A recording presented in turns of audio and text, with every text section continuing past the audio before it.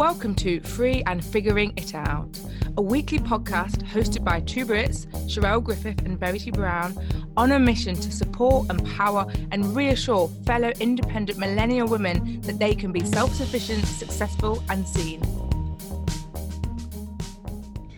Hello everyone and welcome to this episode of Free and Figuring It Out. We are delighted to be joined today by Laura, who is the co-founder, along with her sister Holly, of Financielle, a female-focused financial wellness brand empowering women to take control of their money and build dream lives.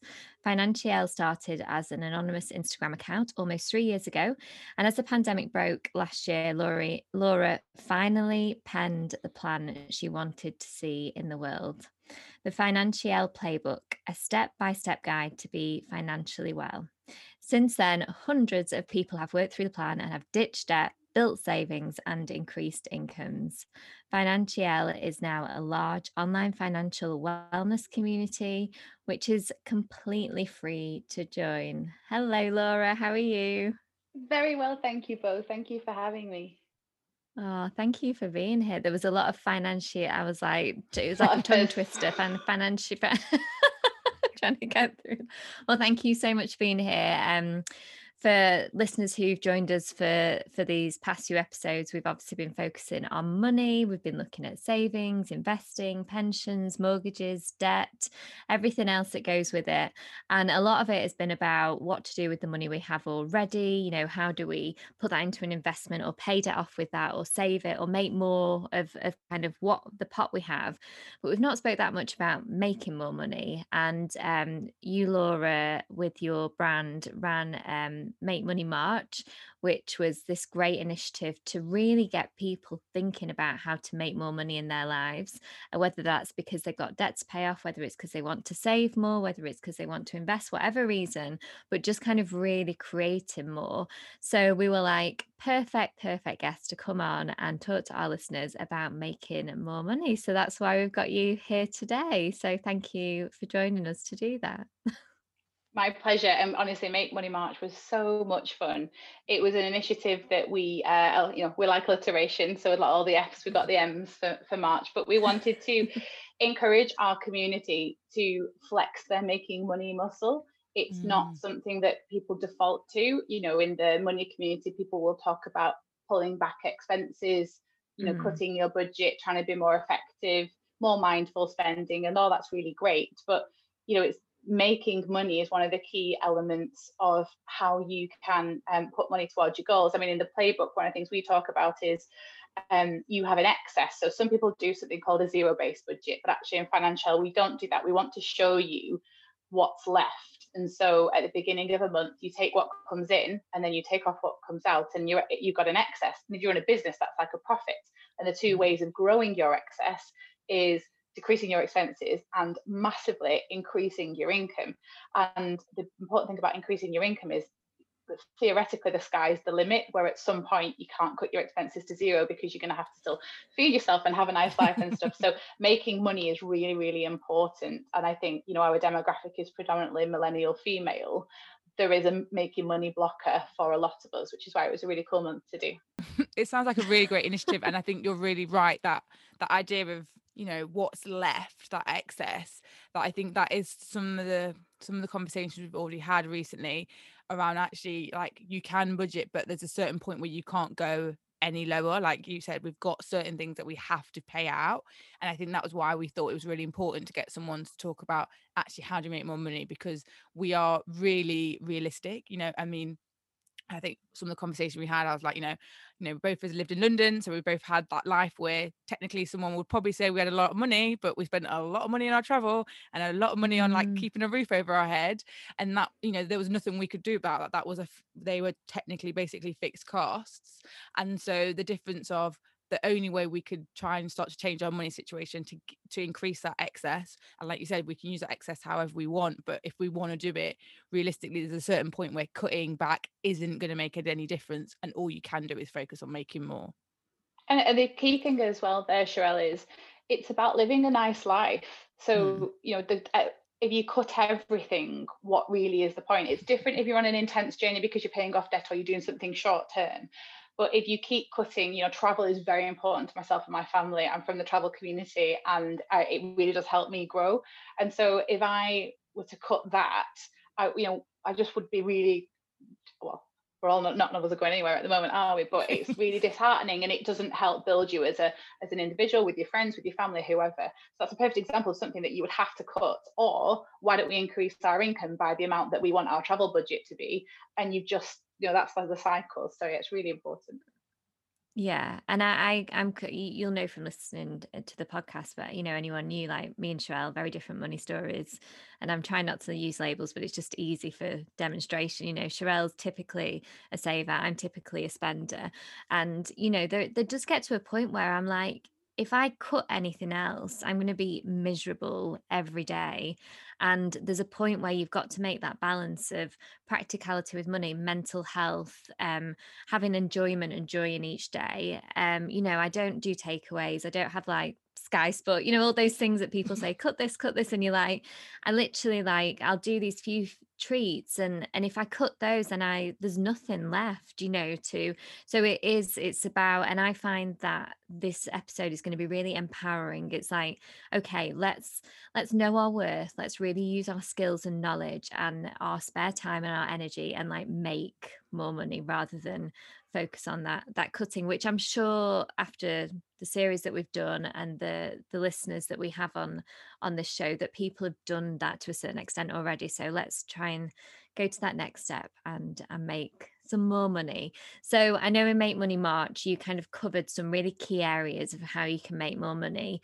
And so what we've decided to do is kind of do a little bit of a top 10 of how to do that and put them into certain sections. So the first section will start with the super sort of beginners, kind of, you've never thought about making more money before. It's kind of a really new thing to you. And we're going to kind of delve into the first few bits that you could do to do that. So the first area that I want us to look at is reselling. So Laura, can you just go into that for us a bit, please? Definitely. And I think reselling is absolutely something that's the best thing to try first, because it doesn't take too much thought. It's a Marie Kondo gentle cleansing of the things around you anyway, and we feel better sometimes when we clear things. It usually helps to have a goal at the same time. So whether it's I'd like to make an extra £500 this month because of XYZ, that helps, and you have a bit of a target. You then start to look around, your house, your flat, and think, what's adding value? What have I not used? What have I not touched in the past 6 months? Really interestingly, like when I started Financial, I wanted to build a debt-free business, and so I wanted to pay for a designer to help me make the playbook look better than a dissertation, because I'm a lawyer. Like, that's how things look when I produce them. It's embarrassing, and I didn't have funds allocated for a business, so I sold a Chanel handbag and a Celine handbag, including dropping one off on the way to Center Parcs, and the lady was so grateful. And I was like, please look after that, Chanel. But I'd never used it. It was a clutch bag. Like, who uses clutch bags? I think I've cried losing it in a bar in Manchester before, but that's about it.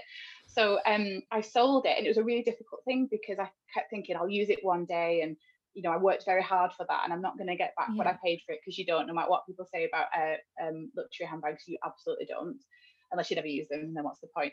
And so I was looking around, and I was like, I could sell that. Someone else could get use for it, and that would be quite a big chunk of money. And I used eBay because it's a really good, if you think about it, it's a search engine. So yes, there's fees and costs and stuff, but especially if it's something of quite a high value, you get access to a really wide market. In fact, the Celine was bought by someone overseas, which just helps to even show you, the marketplace that you're dealing with. And that money came in, and it went in a pot, which was for a target. So looking around your house for things that you've used before, but it could be expensive things, or it could be really simple things like bundles of clothes that aren't high value, but a bundle of them on your local Facebook marketplace. You can get £20-25 in your hand within an hour. And that's a real freeing feeling, because suddenly you realize you can get access to money if you need it. The things around you are worth something, and you don't miss them when they're gone, especially if some people create a box and they put things in the resale box and they think about it. Yeah, been there. And Well, that's a good tip for people who are like, I mean, when you said you sold a Chanel handbag, I must admit my heart went, oh my gosh, because I did a fashion degree. So I was like, oh my God. I kept But then one. I get it, I get the and some people may be like, well, I don't have a Chanel handbag, I don't have a Chanel handbag. But like you're saying, there's stuff around you.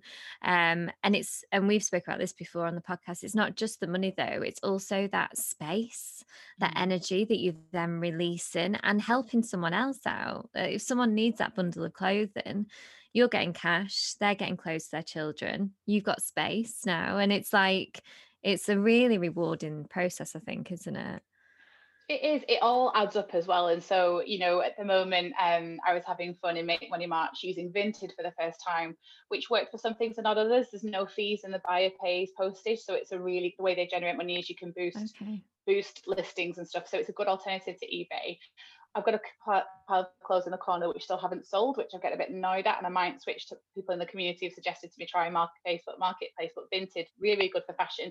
And I keep selling some things at £2 a time there. Now, yes, it's worth a bit of my time to sell something for £2, but to sell 10 things at £2 suddenly it's £20, and it goes on my tracker and it all contributes. So the reselling is a really good way to get it's liquidity, so it's money quick, especially if you've got a bit of a short-term goal. It's not something that's easy for the longer term because you still need things, and so either you would have to buy to resell, or you'll end up I've got this picture of the Fresh Prince of Bel-Air when he's in the house and everything's empty because they've moved out, and I'm like, that's what my sister's going to be like, because she keeps selling things and the husband's going to come home and go, what are we going to sit on? So yeah, that's a really good tip with reselling. Is it's easy for everyone.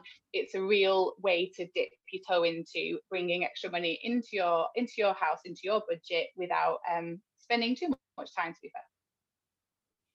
Great stuff. And the next area to look at is surveys and user testing. Now, this is an area I've dipped my toe into, but I've never fully dived, I'll be honest. So any sort of top tips with this, because it can be a bit of a minefield and you can feel you're getting like a penny for like a 30-minute survey. So any sort of recommendations about who to use or how to know it's genuine or things like that, really? So again, really funny moment in our community. In fact, we did a live event and my sister and I were chatting, and whilst Holly was making like 50 quid a time selling things on Facebook, I got a survey wrong that was going to be worth 18p. And she was like, I think she logged on and she was like, I am not doing this. My time is worth way more. And I was like, no, you have on prolific.co is one, and you have to up to £5 before you can cash out. And I think by the end of March, I managed to get to £5, but I didn't do it consistently, and you have to be on it all the time and have it up in the background. And so there's prolific.co and there's YouGov, where you can do surveys. It gets up to a value of £50 and you can cash out. The interesting debate we had around women and surveys is we don't see men doing surveys for money. We asked quite a few friends, partners, ask people what would they do this. I even did a really good Instagram live with Mr. Money Jar and talked about that. And we talked about, do women value their time as much as men? So whilst we want to bring income in, is your time worth spending doing these 20p, 50p, £2 surveys? You have to do an awful lot for it to build up. Whereas actually some of the things that we'll talk about later on may bring in more revenue and respect your time more. So what I like about surveys, Verity, is it's access to easy cash. So if anyone is feeling in a situation of crisis and a situation of stress, there are resources like survey, like user testing, usertesting.com. I think that's the address. It's really simple. Obviously, it is a much better. You do video feedback, you get paid a little bit more for it. So that's a really good tip and much better than I think than surveys. But it takes an awful lot of your time, and for the long term, I don't think it's a lot of money for your time, and that we're talking today about increasing your income and valuing yourself. Yeah, and I think I completely agree there. But I suppose it's looking at that other side of it. My mum used to always say, "Oh, I love it when someone calls up and wants to ask me questions. I love talking about." And maybe that's it. Maybe it's for women out there who are listening who actually really enjoy engaging in those types of questions. Who the money is important, but there's that other element that there's a satisfaction there of, oh, I've really helped someone, or someone asked me about me, and I got to explain like my feelings and opinions. I don't know. It's Yeah, maybe I think that's probably the more review side of it, maybe that's more product yeah. review. That that's a different thing, I guess, than the strict survey. So reviews is different, and actually you get to help to contribute to improve something. Yeah, I was going to Mm. say, because I've done market research for people in the past. I've definitely done where either I did some actually at the end of the last year where I was doing like UI, UX. So they were asking me questions as I was doing stuff to then be able to like help improve their like launch of their new app and stuff. And I have also done market research where like actually I was in a company where they'd send you emails and it's like you'd have to hit a very specific criteria. So it Yeah. wasn't very often that I got to do them, but then that was more likely to be like, I think I got one that was like £50, one that was £80. So they can be higher value. It's just you have to hit normally really weird criteria. Yeah, you've got to be in it to win Yeah. it. So you have to sign up to these sites and have your profile up to date. And then, like I said, yeah, there could just be something the sweet spot, and you are genuinely paid for your time, and you've really Mhm. enjoyed that experience of helping improve something. Good That's stuff. great. Okay. So then the final thing we've got for those newbies to sort of making more money is cashback. What are your thoughts on that? So cashback is something that we should all be looking at. And this is about, it's the same as when you're switching deals and you're thinking about opportunities to improve your utilities and your gas and electric. It's the same mentality for me, which is take that little bit of extra time when you're looking to procure something. And that time has an hourly rate to it. So if you use the really good sites like Quidco and Top Cashback is actually my favorite. It's the one that we tend to defer to whenever we are reviewing an expense, whether it's an insurance or whether it's a big electrical expense or utilities. We'll always check Top Cashback to see what deals there are. But it takes effort because you really have to look at you have to compare. I'm a new Excel nerd. I'm not historically, but I would try and look at, okay, what's the 12 to 18 month contract worth? What cashback is available? Because sometimes you can get starry-eyed by this cashback when actually the deal across the term isn't as effective.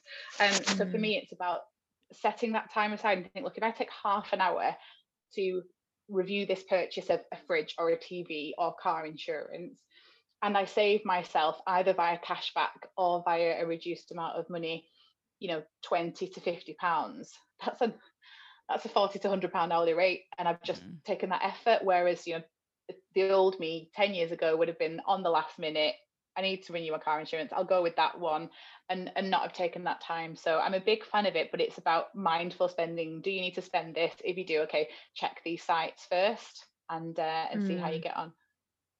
And I think you've mentioned something really important there, which again, something me and Sherelle have spoke about, but that hourly rate of ourselves. And it is a bit of well, I don't know, either of you, do you have any ways of working that out? I mean, I sort of, with my hourly rate, it's what I feel I'm worth. And I kind of haven't worked it out in any logical sense, so to speak. But I've looked at my experience, my age, and things like that. That's what I mean, any thoughts on that from either of you, really? I mean, I think what's interesting in terms of what Laura's talking about, if you're sitting down with, especially like user testing and cashback, like we have to start to think, what is our time worth? And I know I've had conversations with people. It's like, is it worth? Is the time? Are you getting paid enough by doing this activity, for example, that then you'd be able to outsource something else in your life? So it's this whole idea, like, when people talk about like, should you get a cleaner? And it's like, can you earn more in that hour than it would cost you to have someone work for you that do the cleaning for you in that hour? And so I think there's no hard and fast rule, but I wouldn't myself be like spending an hour doing a survey that's going to give you £5. Then you might as well go and get a part-time job that's going to pay you minimum wage, because you're still getting more out of it than that. So I think everyone's at different stages in their journey, but trying to work out realistically, what is an easy way for you to make money and what would that be an hourly rate, and then at least look for other activities that are above that rather than looking for other activities that are below it. I would agree. I think when we're talking about your non-formal and primary role hourly rate, the trade-off I always see is, what else would you be doing otherwise? So, I have two young children. Could I be engaging and playing with them, or doing some chores that may need doing that needs help, or working on my business, which is planning some content that I might not be getting paid for because I want to put it out there and help someone, but later it helps to build my business and helps bring revenue later? Or shall I sit down for an hour and do some surveys? Again, I think it's about thinking what your short-term goal is. So for Make Money March, I was happy to do it because we all wanted to hit a bit of a goal to see how much money we could bring in. Same if you've got to save for a house deposit and you want to hustle and bring in all the money you can for a period, and you're willing to sacrifice what you could be doing instead. I think then actually, Sherelle, as well, thinking about, could I make more money as a part-time job? That's a really, really valuable way of looking at it, because really it's probably easier to then get a part-time job, especially if you want it for a defined period of time. Mm. Yeah, and just one final thing on that, because it just is important to me, but I think this is about accessibility and what is available to you, and class in an element. If we're going to move on to the sort of work related ways of making money, and we're three professional women here, we're privileged in that sense. We have an education and a career that we've been able to build. They maybe women listen to this podcast who have worked minimum wage jobs their whole life, and so it's not really that option. So things like this that we've just spoke about are great ways to give that power back to us and be like, I've got money here ready to make, and it may not be the millions that we dream of, and it may be small steps, but if it's a way to empowering us, and making money accessible to women whatever class or background, then I think, yeah, they're really great ways to start. So brilliant. Good. Okay, you can take over this part, Sherelle. We're going to get into work. You make me do the work bit. That's not fair. So we're going to go into the work aspect. So the first thing we talked about is that we're obviously assuming these are all meant to be additional ways to make money. So we're assuming you've got a primary job. So the next thing we're going to talk about is getting a second job. So I remember a time pre real life commitments, mortgages, children, and bills, and couldn't wait to get a job. I don't know about you, when I just wanted money in my hand and I wanted to feel what it was like to bring that in yourself. I got a job at 16 at Pizza Hut, and then I got a second job at Topshop. And it was funny because I think the Topshop one, I literally just spent what I earned on the clothes. Like, it was just this, every payday would go into the clothes, which they kind of make you do so that you have to wear it, and so it's a really ironic thing. But Pizza Hut I loved because we used to get tips, and you would take cash yourself via the system, and you would earn your tips, and that was an amazing way. I learned that at 16, 17, that you give people a really nice experience, you look like you're enjoying yourself, because I did used to love working there, and actually the money comes because you're adding value and you're improving someone's experience. And so if it does depend on, I think Verity, you called it out, on your current life circumstance, your responsibilities, your ability to travel. But if you want to take on a second job, there are jobs around regular working hours where you could, as things work out, open up, work in a shop on a weekend. You could work flexibly in a bar or a cafe, and people like those second jobs as well, that you get something, you meet more people. If you were sat at home just watching Netflix anyway, and you're in a position where you have that free time, why not? Because you don't know what the time's going to pass anyway, and you don't know who you're going to meet, you don't know what you're going to do. And I think with the gig economy as well, there has been this opening up of other flexible part-time, so you don't have to commit to 20 hours a week stacking shelves. You could be a delivery driver, or you could be an Amazon parcel driver. I think there's a lot out there about, again, how that is hard work and it's not for the faint-hearted, and we have a lot of respect for the people that are working those jobs, especially full-time. But there's lots of options to try different jobs and see how you can boost your income, and you could be boosting your income by maybe £500-600 a month without doing loads of extra hours and still having a good work-life balance. And I think this is interesting. So this is coming out in May, and obviously there's talks of recession, constant, like, sort of, I hear whispers. I don't know. It's just constantly there, isn't it? But I see so many jobs out there, and I think there's a case of a lot of people were furloughed or made redundant or whatever during 2020 because of the situation, and now all of a sudden things are opening up, and so there's lots of opportunities there. And it's interesting. I have a lot of friends who work from home before the pandemic because of the work they do. If they're an artist or photographer or whatever it may be, and they actually choose to have a physical job for a few days a week, because they need that interaction, like they need that.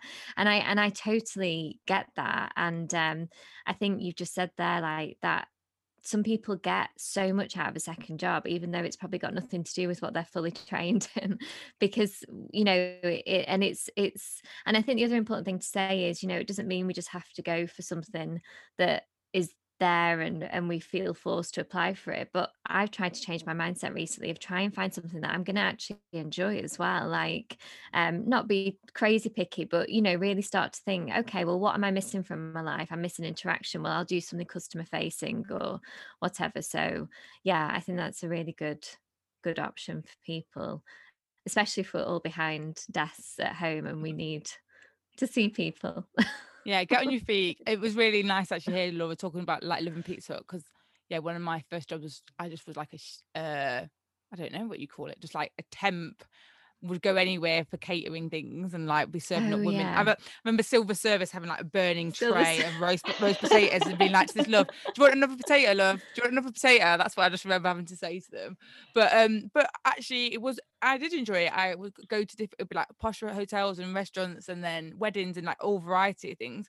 And I could do as many shifts as I wanted one week or as not as another. So I think I suppose it is those things that when you're young, we do think about, and then it can be quite easy once you've got like a formal day job, possibly then to not think about other options. So I think, as Verity said, you might find something that brings back a part of your, like another part of you that's missing. Like you might have just sitting at a desk and having something that's on your feet and getting you in front of people might actually bring you some enjoyment as well as bringing you some money. I think so. And I think, look, there's a shame attached to suddenly if you've got yourself into a graduate job or you run your own business. I'm in a strong part of the travel business community, and that has been decimated, and people's incomes have disappeared, and last year's income they've had to give back because people didn't travel on the holidays. So it's an unknown industry really that's been horrendously impacted.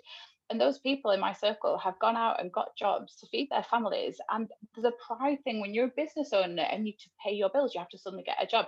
That they've been helping with track and trace and having people abuse them on their phone. They've been stacking shelves, but they found a part of themselves that actually they hadn't had, they've missed from working for yourself. And I remember I went to the same school as Vernon Kay, but he's older than me in Bolton. And on I'm a Celebrity this year, he told a story about, it was asking people what was your favorite job, and everyone's saying, oh, when I worked on this and when I worked on that. He's like, my favorite job was when I worked in a banana factory. And I was with my mates, and my job was sticking stickers on bananas in Bolton, and it was the happiest job I've ever had. And I loved it because I could just picture him. Like he's worked, think of the jobs he's done. His favorite job ever was sticking stickers in a banana factory, and he wasn't ashamed of that. And I loved it. It made me think that actually we're so worried about what people think sometimes that actually if you didn't care what people thought and you just did stuff and you figured it out as you guys talk about, then who knows what it could bring you as well as money. Yeah, absolutely, I love that. So obviously we spoke about it second makes job. me all warm and fuzzy inside. another thing we could talk about in terms of work related is actually freelancing. So I suppose it's interesting just talk a little bit about how you see them as different, because I think some people might feel they like crossover. So how we see them as different and how people can get into freelancing. So the good thing about freelancing is I think it can really allow people to test the waters. Firstly, they wanted to launch a business later and they're in a more formal or structured environment.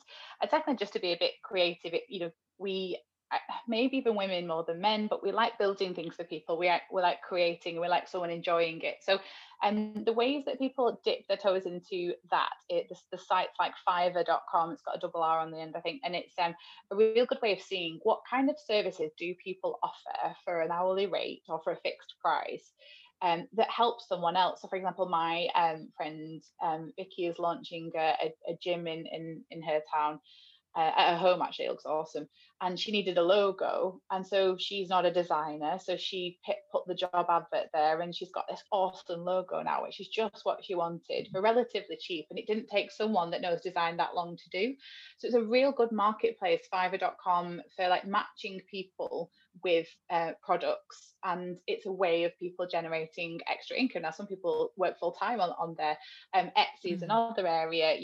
People complain about the fees with Etsy, but actually, again, it's a route to market. If these people set up proper businesses and had to set up websites and SEO and advertising and paid ads, you'd soon eat away at the fees that Etsy charge. And again, it's a route to market to lots of people searching for something very special. So freelancing could be the gift of writing, or it could be design, or it could be voiceover, it could be video editing or podcast editing. But then Etsy could be, if you're not that kind of person, but you like to make physical things, the crafting and the baking. And I recently ordered some biscuits for someone on there. They were awesome. I mean, I am not a baker. I'm an eater, not a baker. So I really appreciated the value. And again, when you are batching it and you're doing lots, you can do things like, say you're on holiday, so it doesn't interfere with your work life, and you can say at weekends I sell on Etsy.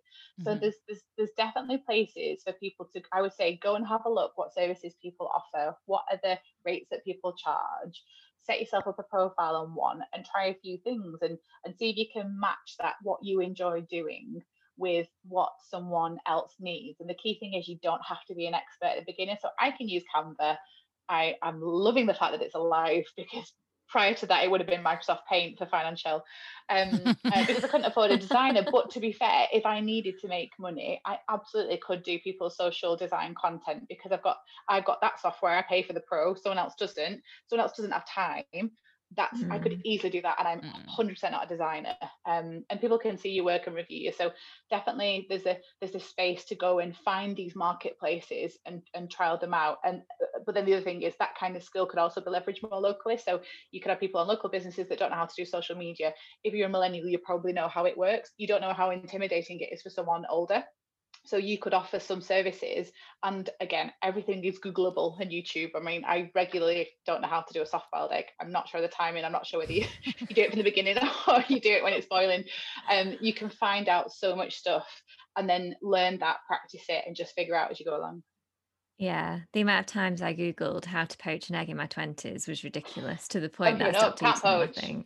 I just was like, I got a little green plastic thing, but then anyway. So yeah, the trials and tribulations of a young millennial. But no, it's interesting what you said there, and something just to add to it is, when I've done bits of freelance work, a lot of it I've got through telling people that I'm available for freelance work. So I think we underestimate that, don't we? So if I went to a party when they happened or whatever, I'd just be like, oh, by the way, I'm looking for marketing stuff. So if you know anyone, and then a lot, when I think about some of my work, it's come through those random chats 6 months ago where I just mentioned, or I popped on Facebook, I do this. And I think we assume that everyone knows what we do, or people assume we're super busy, and it's I think it's a really good combination of going on those places that you've said, but just chatting about it as well, just telling people that you're available for that, I suppose. So yeah, great stuff. Content creation. So this is the next one. I suppose this falls under sort of linked with freelancing.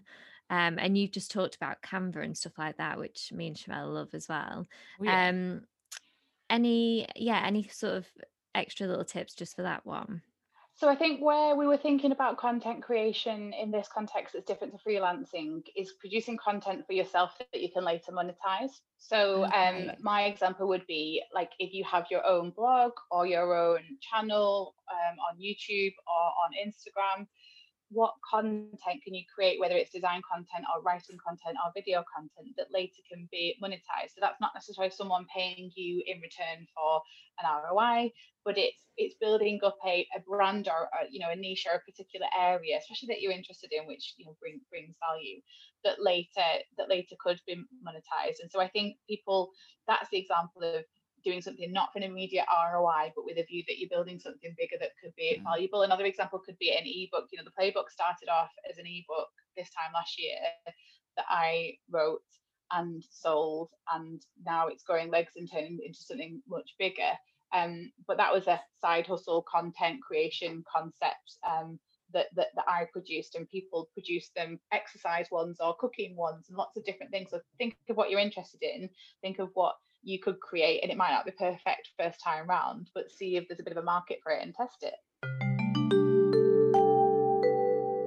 Hey, it's Sharelle here, and I'm quickly popping in to make sure that this is episode 5 of our Figuring Money Out series. We have come to the end. We have been on a journey. Episode 1, which was number 122, is all about budgeting. Episode 2, number 123, is on debt. Episode 3, number 124, is on savings and mortgages. And episode 4, 125, is on investing and pensions. Whew. We have covered everything. So if you've missed any of those episodes, please do go back and have a listen afterwards. And if you aren't already subscribed to the podcast, please subscribe right now. This may be the final episode of Figuring Money Out, the mini series, but we've still got new episodes being released every Friday, and we don't want you to miss out. We have been so excited to make this series because we wanted to not only get financial experts to share their best advice to help you out, but we also wanted to help normalise the idea of talking about money. So if you have enjoyed this episode or any of the series, please do share it with a friend and talk about your own experiences of money. And right now, talk about how you're making that money. And as well as talking to your friends about money, we want you to come and talk to us about it too. Please come and find us at Free and Figuring It Out on Instagram. You can comment on the related posts or drop us a DM. Verity and I have both made money in numerous different ways, and we would absolutely love to hear how you're making money right now, or what you're going to try and give a go after having listened to this episode. Now, back to the rest of the episode. I love that. And Sherelle, you're quite big on that, aren't you? Oh yeah, no, I think, I think I was going to say, is your playbook not an example of that? Because most of us have something inside of us. And I think, trying to actually make up something that you can sell is a really useful thing. I really like the fact that you said it's not necessarily going to be something that's going to give you instant money straight away. But actually you can be making a band realistically of assets that you can, once you've done the hard work of making it once, there is the opportunity for that to sell multiple times. And I think that's definitely a valuable way of making money, particularly I think over the longer term is when we think of you put the time in once and then you get the return out of it lots of many times. But obviously people overthink it though, don't they, Sherelle? Like we sell a spreadsheet which is gold dust. It's £9.99 for this spreadsheet, but it genuinely helps people because when people don't know how to budget, especially on an annual basis, and the way we do it is give you excess at the bottom and it forces you to track your net worth as well. So it's a really cool spreadsheet. There are better ones out there, but we sell for £9.99 and that just sells, and other people sell things like charts to color in to track your savings. God, I should be doing that. We can produce it and you could do that, put it in Canva. It wouldn't take you long. The little piggies, maybe money jars, but we overthink it. We think things need to be grand and professional, whereas actually, especially if it's priced right, just test it in these marketplaces that you set up stores. And if you don't sell, all you've done is created some content that maybe you would value from anyway. Yeah, absolutely. And I think I have for Propel Her, I've got I think I call it the Gold Digger Guide, and I must have made it 4 years ago. And every now and again, I'd get a nice little ping. Someone's brought it. I am not involved with it. I don't push it. I don't do anything. And I sell a few. I do make a bit of extra money from it. So I think we can, especially if you've got the time. And I think, some of the ones we spoke about earlier, like reselling, it can only be you've only got so much, then you're done. But the fact of the content creation, especially if you've got the time right now, it can be a great thing to do whilst you've got the time, and then there's potential for more sales down the road. But one of the other things you mentioned was about having an online store, and I think this is probably the next level of that is this on. So you could make a one-off or something, but when you decide I'm going to open a store, I think for some people that might be a bit intimidating. So I'd like you to make it not intimidating and inspire people to think they can do it by themselves. So again, online stores, bigger thing with females, generalization, we overthink and we think things have to be perfect. So I really wanted financial merchandise. It's interesting because when you run a financial wellness business, a lot of people are like, well, you just told me to cut my budget and now you tell me to spend. And for I've got this top it's not in the budget. And everyone loves it because it's the irony of walking around and I bought a top that says it's not in the budget. And I've got another one that's invest and chill, which is trying to encourage people that you don't have to do this hustle culture to be an investor. Actually, you can just buy and wait and buy and wait. And I overthought this for the full year since we did the playbook. In fact, before then, I wanted to produce them. I wanted high quality product. I love on TikTok, you see people packaging them, and I'm like, oh my God, I'd love that. But actually, when you sit down to business, you have to invest in stock, you have to invest in samples, you have to take the time to design, you have to package, curate, deal with customer services. And we're not a clothing brand. We have a couple of bits of merchandise that would help inspire someone and make someone smile and be a nice gift, but that's not what we are. We're trying to teach people to be financially well. So the world of print on demand has been hanging around me for this past year, and I finally did it because of Make Money March. It was my muscle, which was like, just do it. And we've sold quite a few, and I love seeing people wearing them. And my mum bought one, so we're very lucky that she was my first sale. But it doesn't matter if I don't sell one month and I do another, because I'm not at risk. And so if people have a bit of, and again, Canva helped me be creative with lettering. I knew what I wanted it to say, and I've got a bit of an idea. All the colours ended up being black, and my sister was like, some people don't like black, and I'm like, why don't they wear just black all the time? No. Yeah, I need some colour in my life, Sherelle. You need to help me out. But the principle is, use Canva to produce a design. And all they've got designs, these companies like there's Printify, quite a lot integrate with Shopify, but there's Printify, I use teespring.com, there's a few others, and you can just put your logo or a design or an image on anything, and if people buy it, great, they print it and you get a cut of the sale rather than you investing loads of money. And so that is a perfect example of me of a way to do it without investing loads. The other way to do it is, if it is something physical that you're creating, whether it's baking or not, just try it for a weekend, try it for the summer, try something little and watch how you like it. And you might think, I don't like it at all. You might think, I'm really enjoying this process, I'm loving documenting it. And people buy from people, so especially if you like putting your face on things, and whether it's on social media, people love small business. There's this real movement, and that won't go away because people like that. So don't overthink it. Don't think you need a shop in the village or the town. Think small and utilize these digital scalable resources. And two things on that. One, Sherelle, we need merch. I've wanted merch for ages. Here we go. I knew that was coming. I need to do it. We need free and figuring it out merch. Okay, I'm going to push that on you. And the second thing is, so I did this last year. I opened a dry flower business. I probably did it for 6 to 8 months. Loved it, adored it. It didn't click with me as I thought it would, so I let it go. It was absolutely fine. It was made money from it, really glad I did it. And I basically had an Instagram account, and then I opened a Square website because that's like the easiest thing in the world. And that was it. It was so easy to do. And I just feel like, we sound old when we say this, but we're so lucky now that it's so easy to do these things, compared to 5-10 years ago, and safe and secure and less risky and things like that. So yeah, I think online store is great if you want to take that little next step. And print on demand is a huge thing now, isn't it? Like, everyone keeps talking to me about it. So we'll have to move into that, Sherelle. Okay, but before David makes me have to do a whole range of merch and I lose the will. Except if I would like a mug, because I'm a big mug person. I'm really missing not having my mugs in my life. Bring the mugs back. So, but the last one to do with work is salary increase, and I think this is an important one because we could spend all the rest of them are all about us spending more time, and we've already spoke about women can be very eager to not value our time, and salary increase is bringing it back to being like, no, actually, you're already doing this work, let's just get paid more for the hours you're already doing. So my big thing with salary increase, I come back to my lawyer roots. So it's a contract for your time or service or value. So as much as, I loved my job before I started my business, I loved the business, I would give over and above, probably more than others would.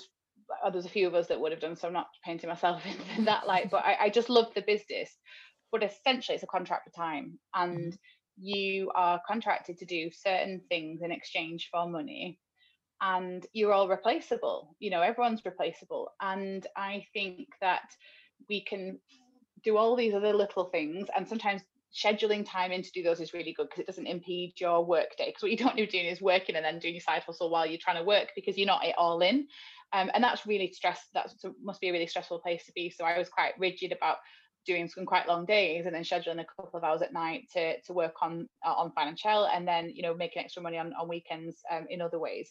So if it's a contract for time, and in a business you would want to increase the business's sales, that's your income level. So on a personal level, why wouldn't you expect that over time you would see a trend line that would go upwards?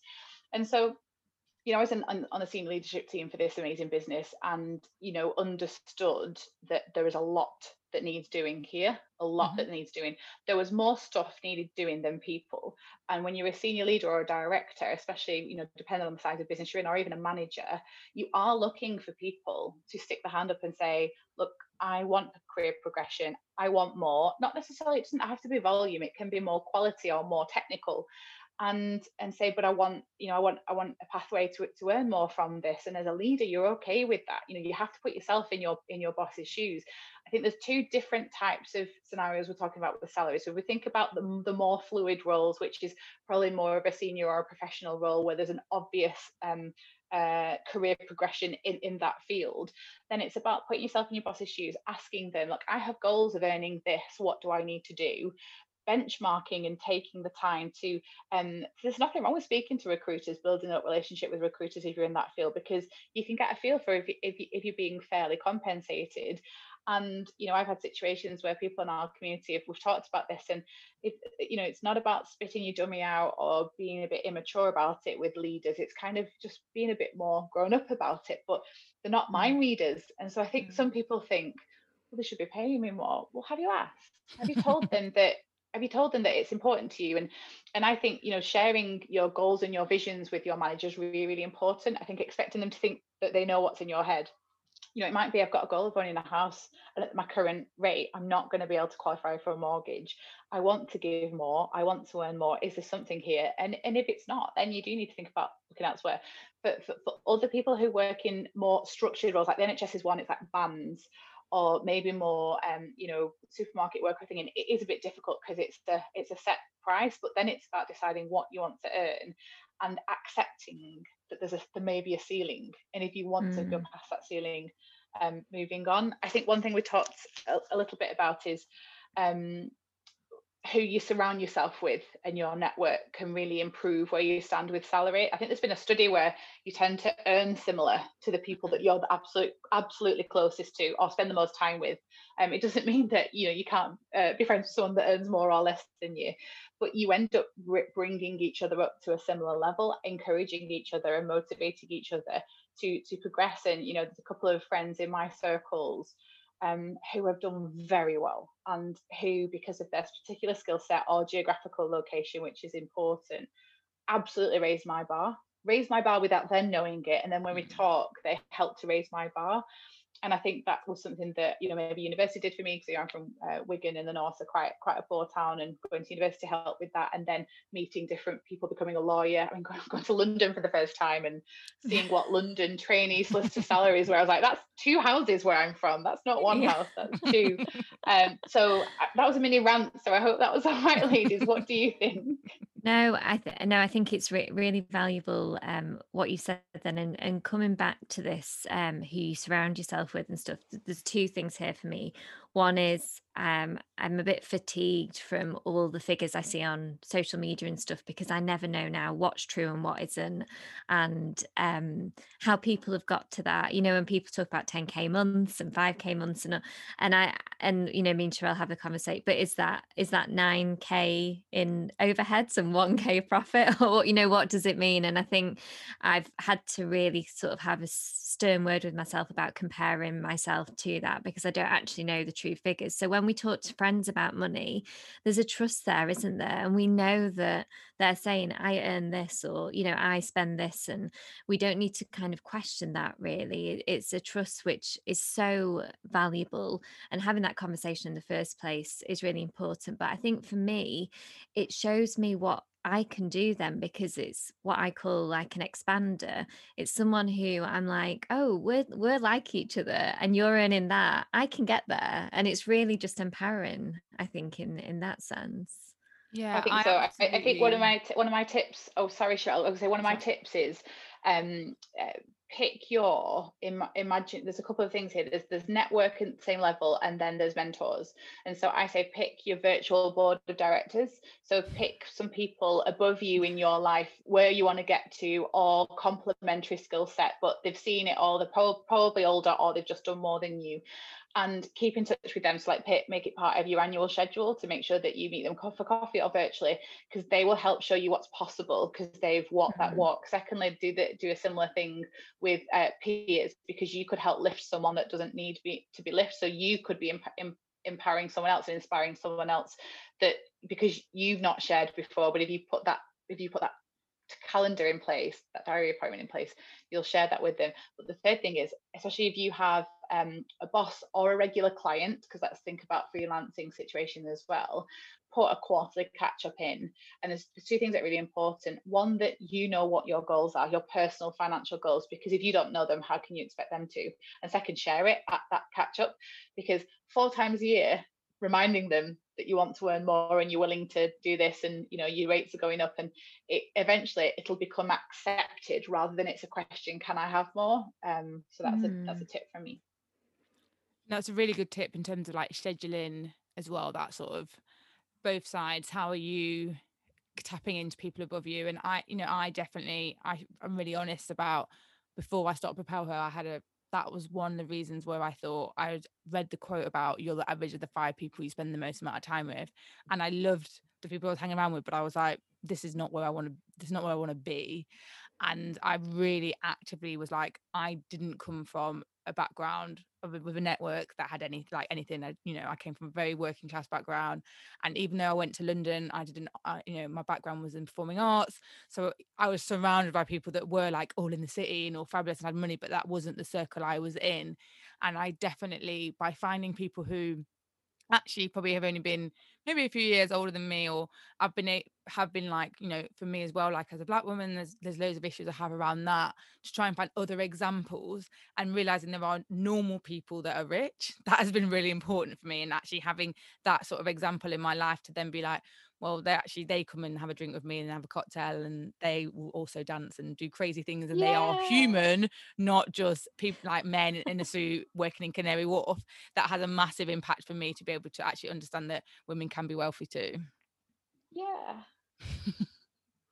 I love that. And I want to go for cocktails in London. Like, I'm stuck in my bedroom.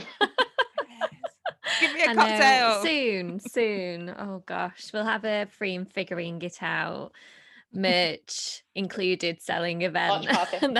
We can all meet. So yeah, I'm really glad we spoke about that one, because I think it is really important. Just to summarize that one, so any advert, how do women do it? Do we just go in and ask for a salary increase? Do we try and plan ahead? Like what? Just to summarize that, did anything come out of your community when during March and doing the initiative? So benchmarking is really important, but even I think it's more of a validation for you, because you do have to have the confidence, speaking to a boss or a manager, depending on your personality type as well. I think it's really important to think about what kind of personality type you are and what kind of personality type they are, and how you can approach your situation. So doing benchmarking and understanding what is a fair going rate for the role that you're doing, and being very specific about, are you doing more than that role? Because it's very easy to say, oh, as a marketing manager, I earn, £30,000, but actually you're doing more than that, because are you helping across 2 departments? Are you managing more people? Have you taken on people responsibility and before you didn't have it? So it's really important to be quite critical about benchmarking. So the benchmarking is one thing. Secondly, talking to people in your life, so whether it's peers, people in a similar field that work somewhere else, so they've got a bit more knowledge, and or someone above you, and it might not be at your business and or with your clients, it might be elsewhere. So just get this validation that either you're there or thereabouts, but you still want more, and or that you're not, and you're not paid enough, and you need to have that conversation. But the second thing is schedule it in for it's more of a career progression discussion. It's not a, can we talk about my salary? And I think when you link the human to that, so when you link about your why, I've chatted to people before and they said, I just want more money. And I'm like, okay, why? Not just because you want to value yourself, but tell me why. Like if I'm going to give you an extra 10 grand, what are you going to do with it? How is it going to add value to your life? And I love seeing that it's connected to something personal, because it just helps. And that's not required, that's an extra. So I'm certainly not saying that you don't deserve it unless you've got something to put it, but it's that extra leverage. And I think that scheduling the career progression talks regularly holds you accountable for doing things that you say you're going to do. So sometimes sometimes I say, what's the gap? So if you say to a manager or a boss, I want to be at this goal, this earning level, what do I need to do to get there? And put it on them, and they can say, actually, well, I think you need a bit more people responsibility. Well, no problem, I will mentor a couple of people. You need to deliver more training. Wonderful. I will take that upon myself to go and put that action in place. When we next catch up, in 4 to 8 weeks, we can talk about it then. Put that meeting in then, and you've got this deadline on your head then that they can't really say no, because if you deliver that and you enjoy doing that and you show that you've added more, are they then going to say you can't have it? So that kind of pattern of, let's talk about my progression rather than I need more money, is a really good way. And I think if people are ultimately, if they can't go any further, because it could be a business that has no more budget, you have to then step back from this relationship, family, firm kind of concept and think, this is my goal.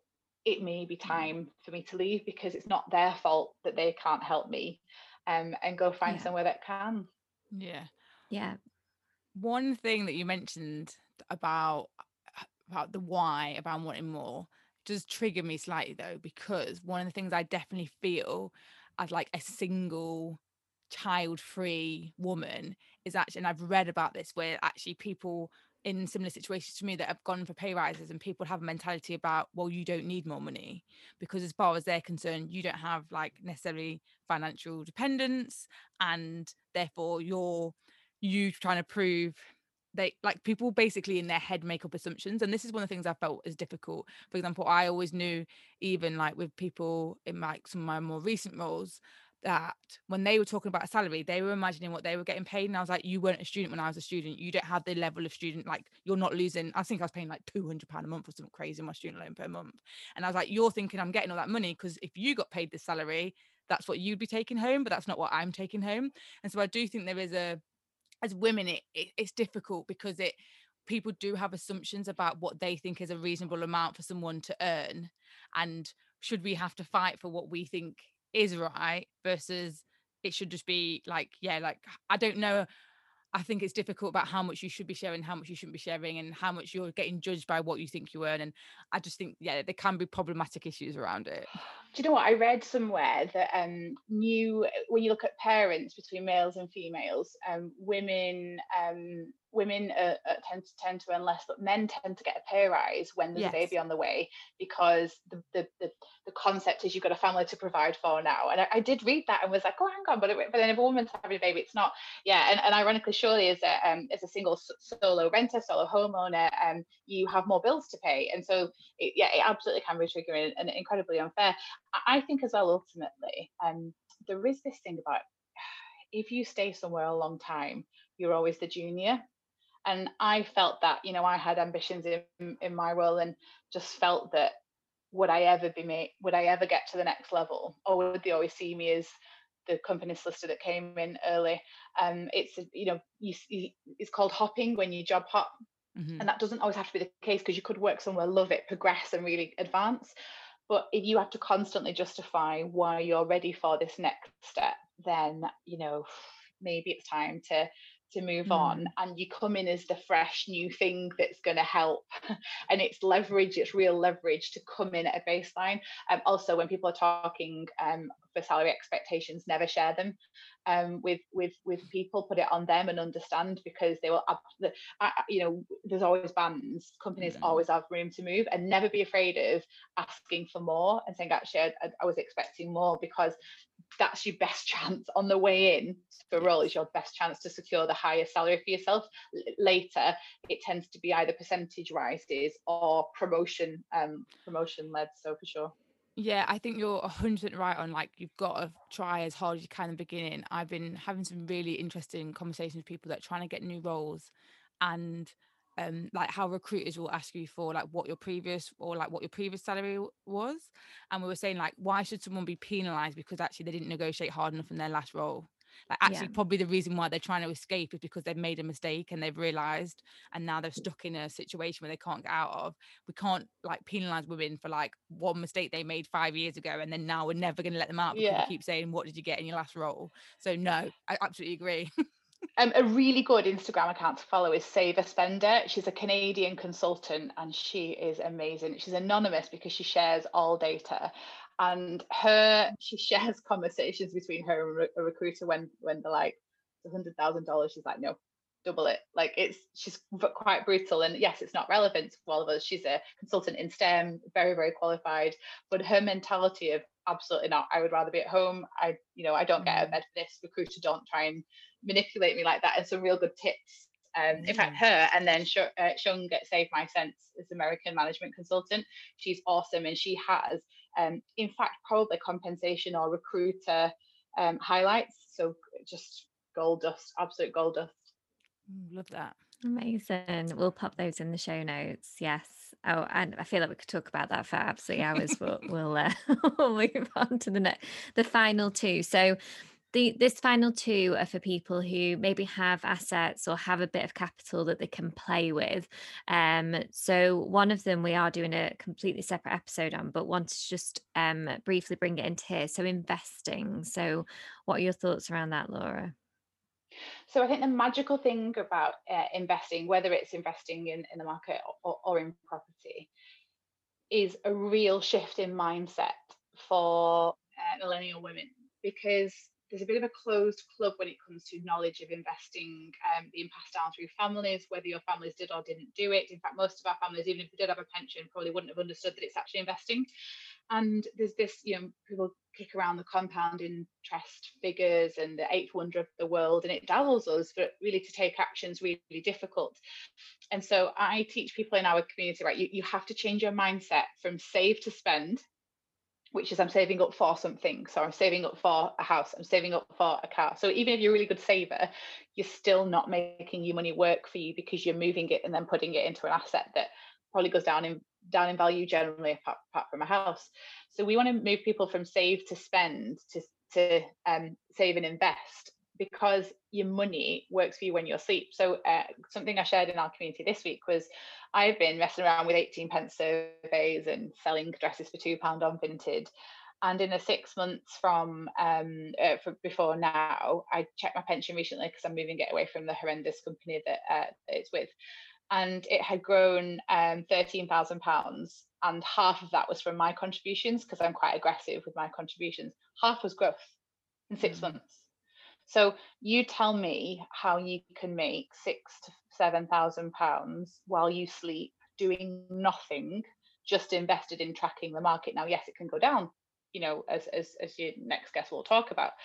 But it really brought home to me that once you get the snowball going of making that money generate and bring income, reinvest it, you realize that is truly passive income. That is truly about bringing money to you.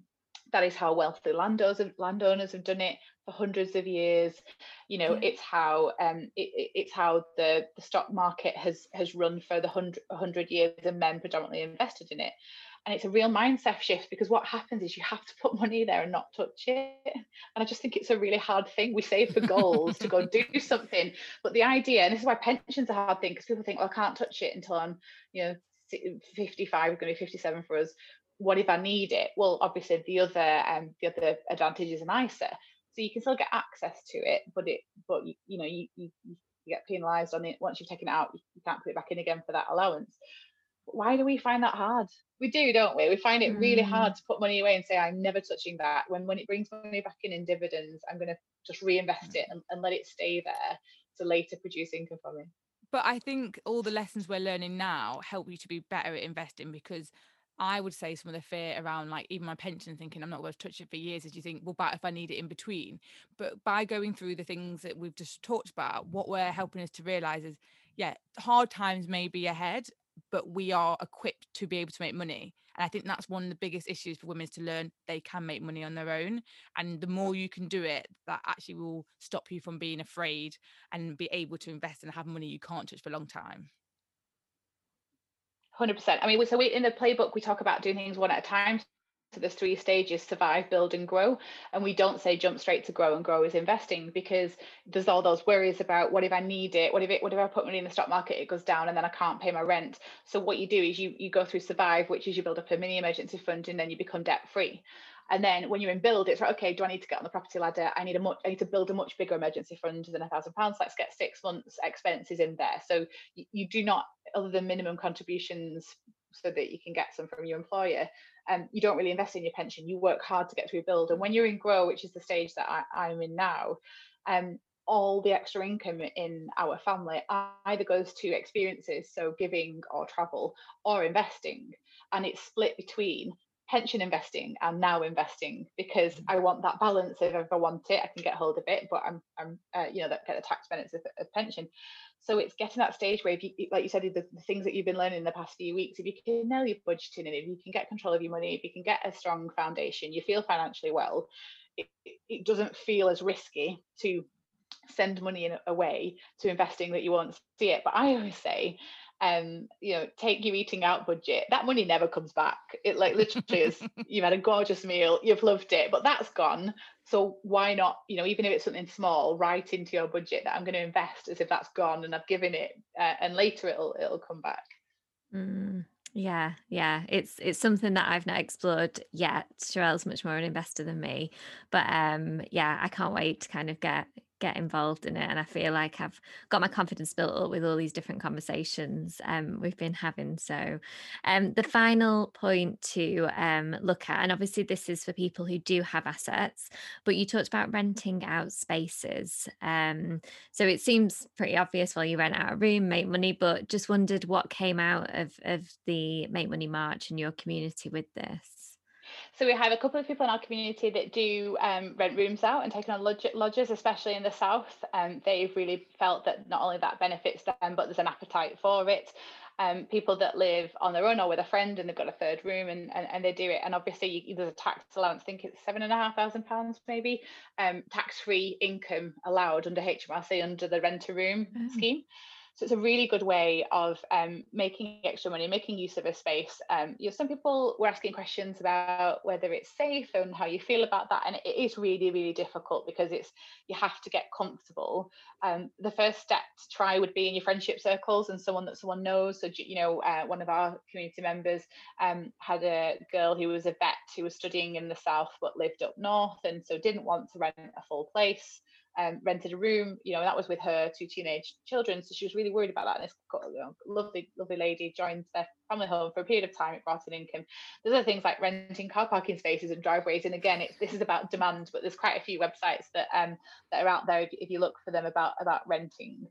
The next level, so you'd have to have a space to be able to do that. And I think sometimes as well, you may have to check your leases and make sure if you are renting and you're subletting that you're allowed to, because you don't want to fall foul of that. But generally, I don't even think for the rented room you have to declare it to your mortgage your mortgage lender.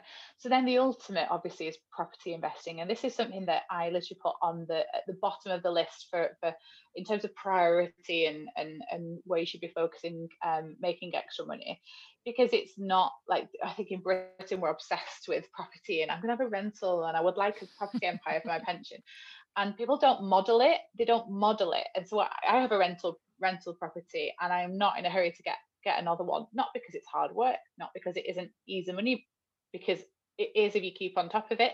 And yes, there's been capital growth, but there are other ways of making revenue, like with a stocks and shares ISA. Usually there's about £100 a time limit from putting it in, because there's a cost, there's a transaction happens each time. It's accessible. I don't need 50 grand to become a stock market investor, especially a risk averse one, because I can put it in a tracker and not pick stocks and shares myself. I can just say, I'll trust the market, I'll see you in 20 years. With property, I think because we want to see it and touch it and decorate it and like the idea of being a landlord, but actually it's just very boring, and there's not this big rush, and it takes a lot of money, and replacing a boiler is boring, and replacing a sink is boring, and it's not this exciting empire building. But I think it could be an option for people who especially have a skill set or have friends or parents or partner who brings like a building or interiors or skill set to it, it just takes a lot of money. So for example, you know, if you were to buy a £200,000 rental property, which is probably a smallish rental property in terms of the whole of the country, you're going to need 50 grand. So you have to have that to start with, because really they don't go under 75%, over 75% loan to value. So you're going to have to find that. The tax that George Osborne changes he brought in a few years ago mean that you cannot set off the full cost of the interest. So what used to happen is people would mortgage it up on interest only. You could set that whole cost off, and then only pay tax on the profit after that. Well, you can't do that now. It's virtually being phased out. So for a higher rate taxpayer, it's appalling, but for a lower rate taxpayer, you know, it's the only business in the world where you can't set your costs off truly because a mortgage is a cost. And then, you know, to buy now, there's a stamp duty penalty as well. So there's lots of barriers. And the reason why I throw that out is I think it's a real good aspirational thing to do. And we will want to buy another investment property in a few years. But my priority is certainly more passive investing. That means I don't need to be called if something needs to happen, etc. And having said that, though, when I see women in property being a landlord, I love it, because there's so few of us. I absolutely love it. I love Nicole Bremner. You know, her stuff on Instagram is really, really good. Inside Property Investing is another one. Let's put in the show notes. They're a couple from Manchester who gave up the corporate life and take on money from investors and invest in the HMOs and stuff. Again, I'm too risk averse to get involved in anything other than the boring little house. But that's my take on it, that it's really aspirational, but people should put figures through it and decide whether it's appropriate, because it doesn't always stack up money wise. What do you guys think about rentals and being a landlord in the future?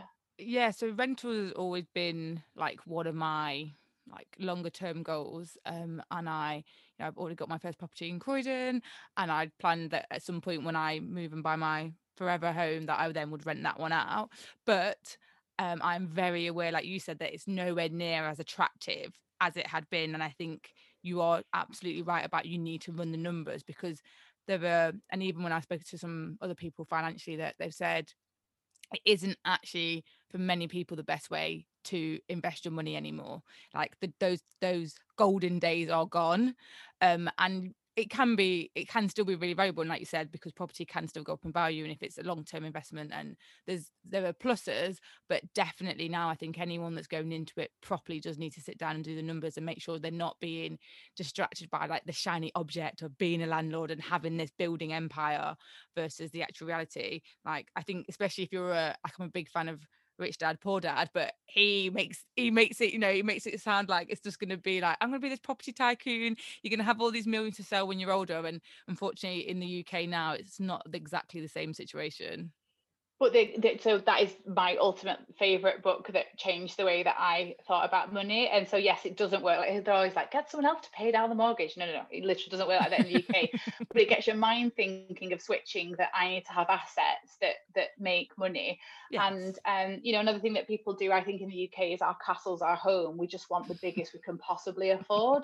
And actually, you could instead be very clever about the house that you buy. So could you buy something that has a granny flat or an outbuilding or a room or a separate entrance that you could rent out? So that's something that you can put your money into, something that's your home that you can leverage as an asset, or not go too big and not over leverage yourself, so that when you do want to become a landlord, you've got the money sat there. And you know, lots of people want to hold on to the little, so it's your example with the Croydon maybe, but some people want to keep their starter home and rent it out. Now we've ended up doing that with mine, so it wasn't intentional. But what I would always say if you're thinking of doing that is, if you had that money piled up in front of you, would you buy that house? Exactly. Or are you holding on to it because it's a sentimental thing and it feels a bit easier?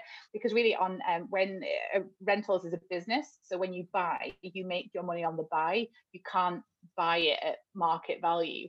And some properties aren't appropriate for rental. You want something that you're not fixing pipes every 5 minutes, and that you don't have loads of upkeep, and that it's quite easy and like a lock-up concept. So would you have bought that one? Because if you wouldn't have done, sell it and start again. And if you want to take that cash and go buy a rental with it, go buy a rental. But people don't think like that. They're like, I want to keep that one because I like that one. So people do want to do that sometimes with inherited property as well, or not inherited property that belonged to someone. And I just kind of always say, it's a business decision. The reason you do it is business. But yeah, the more, if anyone can recommend any female rental investors. Let's get promoting them, because you just see men going, I flipped houses and made 200 grand. I'm like, sure you did. And in fact, Patricia Bright, YouTube, obviously, and podcaster, she is documenting her rental property journey, and I like seeing that. She's pretty cool. Yeah, she's really good. I actually have sorry, go on. Okay.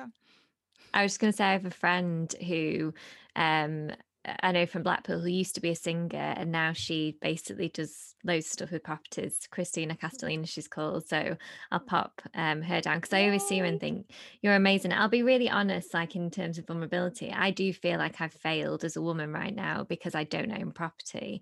And it's a huge issue for millennial women. And so it's quite refreshing hearing this conversation, that it isn't all peachy and rosy and, the most perfect thing to do. I get that there is a rent economy, and that owning property means that you do have an element of stability and money and things like that, and capital and assets. And it's hard every day. I have to like have that conversation with myself, like, you're doing okay, like, it just hasn't happened yet.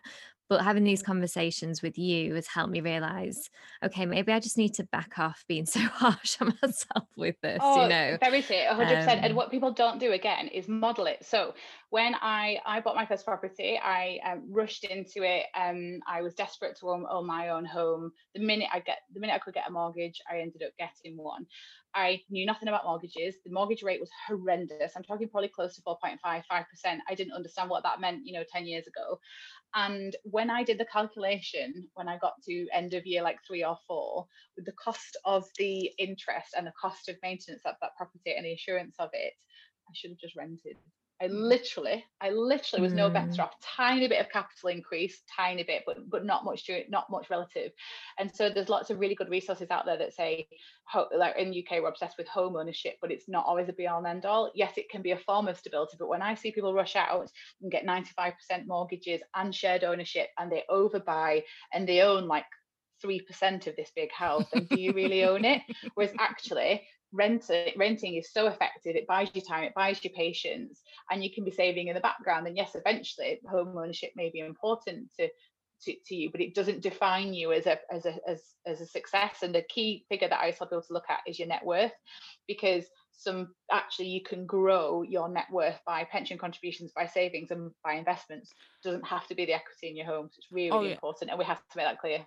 I think, and I'm so glad you talked about net worth, because it's not something I don't think any episode we've mentioned. And actually, I have a spreadsheet for my year, and I share it with my best friends, and I have a line on net worth, and they were like, why are we doing that? And I was like, because that's what it's all about. And sometimes I think to myself, sell the flat and just see that net worth just climb back up, because that mortgage is just dragging me down. So absolutely, you are right. Like, net worth is, ultimately that's the thing we want to be looking at, and that's what when we're going up.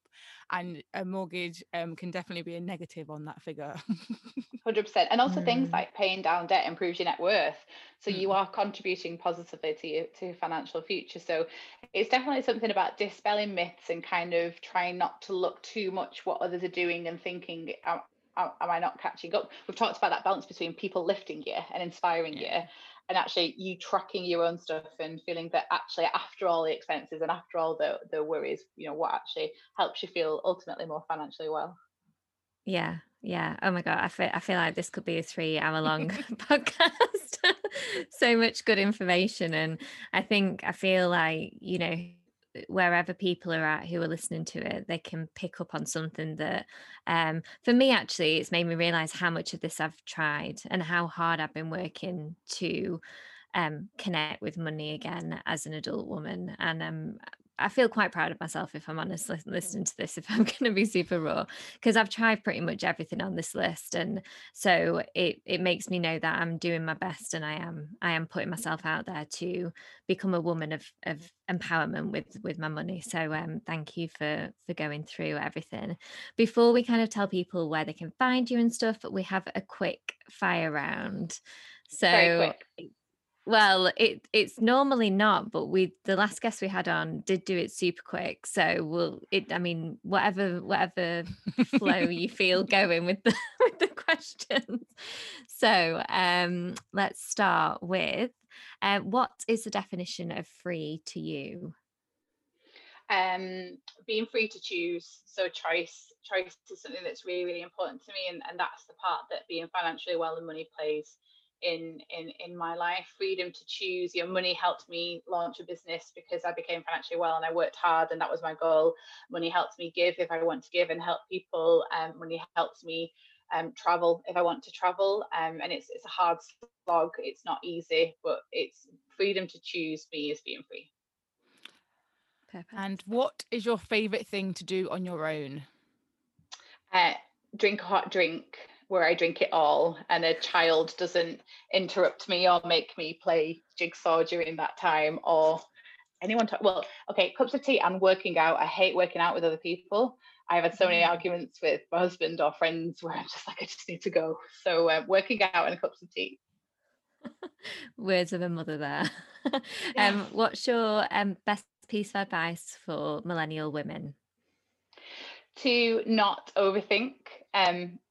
It's really hard when I think you're brought up to try and, by teachers and by parents and by friends and by work, to try and be perfect, and inaction is just the absolute worst thing, because the number of things that I have said, this time last year I wanted to do this, look at what I could have done, and then when I started it wasn't that big a deal. And sometimes going to the beginning, like, imagine your first podcast versus you now, you might laugh at it and go, do we even know what we were doing? And look how established you are now. Everyone started somewhere. So yeah, don't overthink it, and inaction's the worst thing. Completely agree. And what resource, it could be a book, a podcast, a documentary, are you always recommending to other people? So Rich Dad Poor Dad, for that one point that your brain switches to, if I carry on just saving all this money and then spending it, I'm working a lot harder than other people that make the money work for them. So massive brain shift. I tell everyone to buy that book. It's a good choice. I've still not read that. I need to. You've read it loads of me. I've not. Right, I need to get that on my list. And finally, what are you still trying to figure out? I'm trying to figure out how, I talk about the concept of building your dream life, and I think we have to tap into our subconscious sometimes and get to the bottom of that. And there's a few different exercises you can do. I like morning pages, which is morning journaling.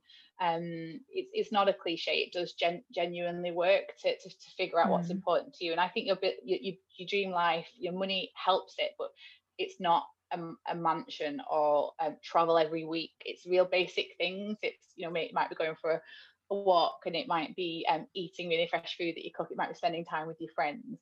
I'm still trying to figure out how I consistently incorporate that into my everyday, because a day can just pass. And so still not when I figured it out, I might never figure it out, but that's important for me as a goal this year, especially.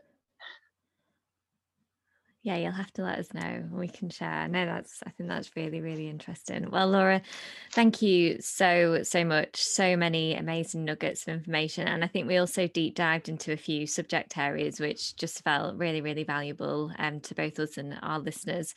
So where can people come and find you and get more of you?